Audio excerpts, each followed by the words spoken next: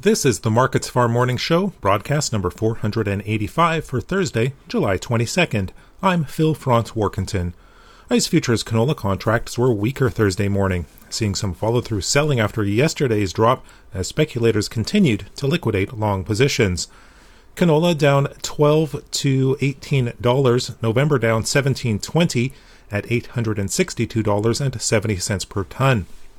Losses in the Chicago soy complex and a firm tone in the Canadian dollar contributed to the selling pressure. Recent rains easing dryness concerns in parts of Western Canada were also bearish, but the damage from hot and dry conditions earlier in the growing season has already been done, and expectations for a smaller crop did remain supportive as demand will need to be rationed going forward.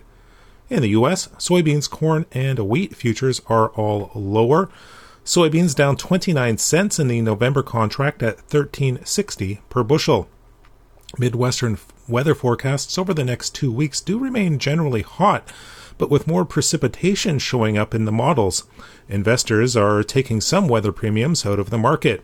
Expectations for an increase in Brazilian soybean production next year, as high prices encourage increased planted area, were also weighing on prices.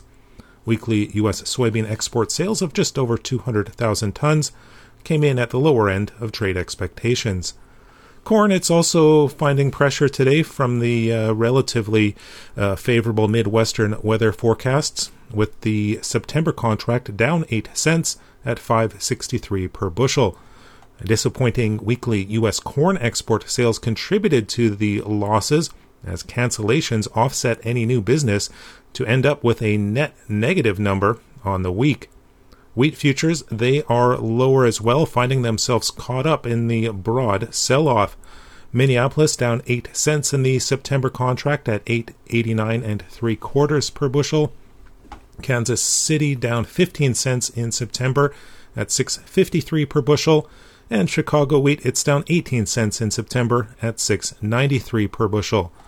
The losses in wheat came despite production issues in a number of wheat-growing regions of the world, including excessive moisture in parts of Europe and drought conditions in North American spring wheat areas.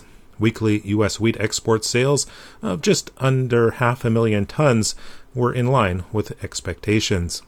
That's a look at the ICE futures and U.S. markets for Thursday, July 22nd. In Winnipeg, for Markets Farm, I'm Phil Franz-Warkentin.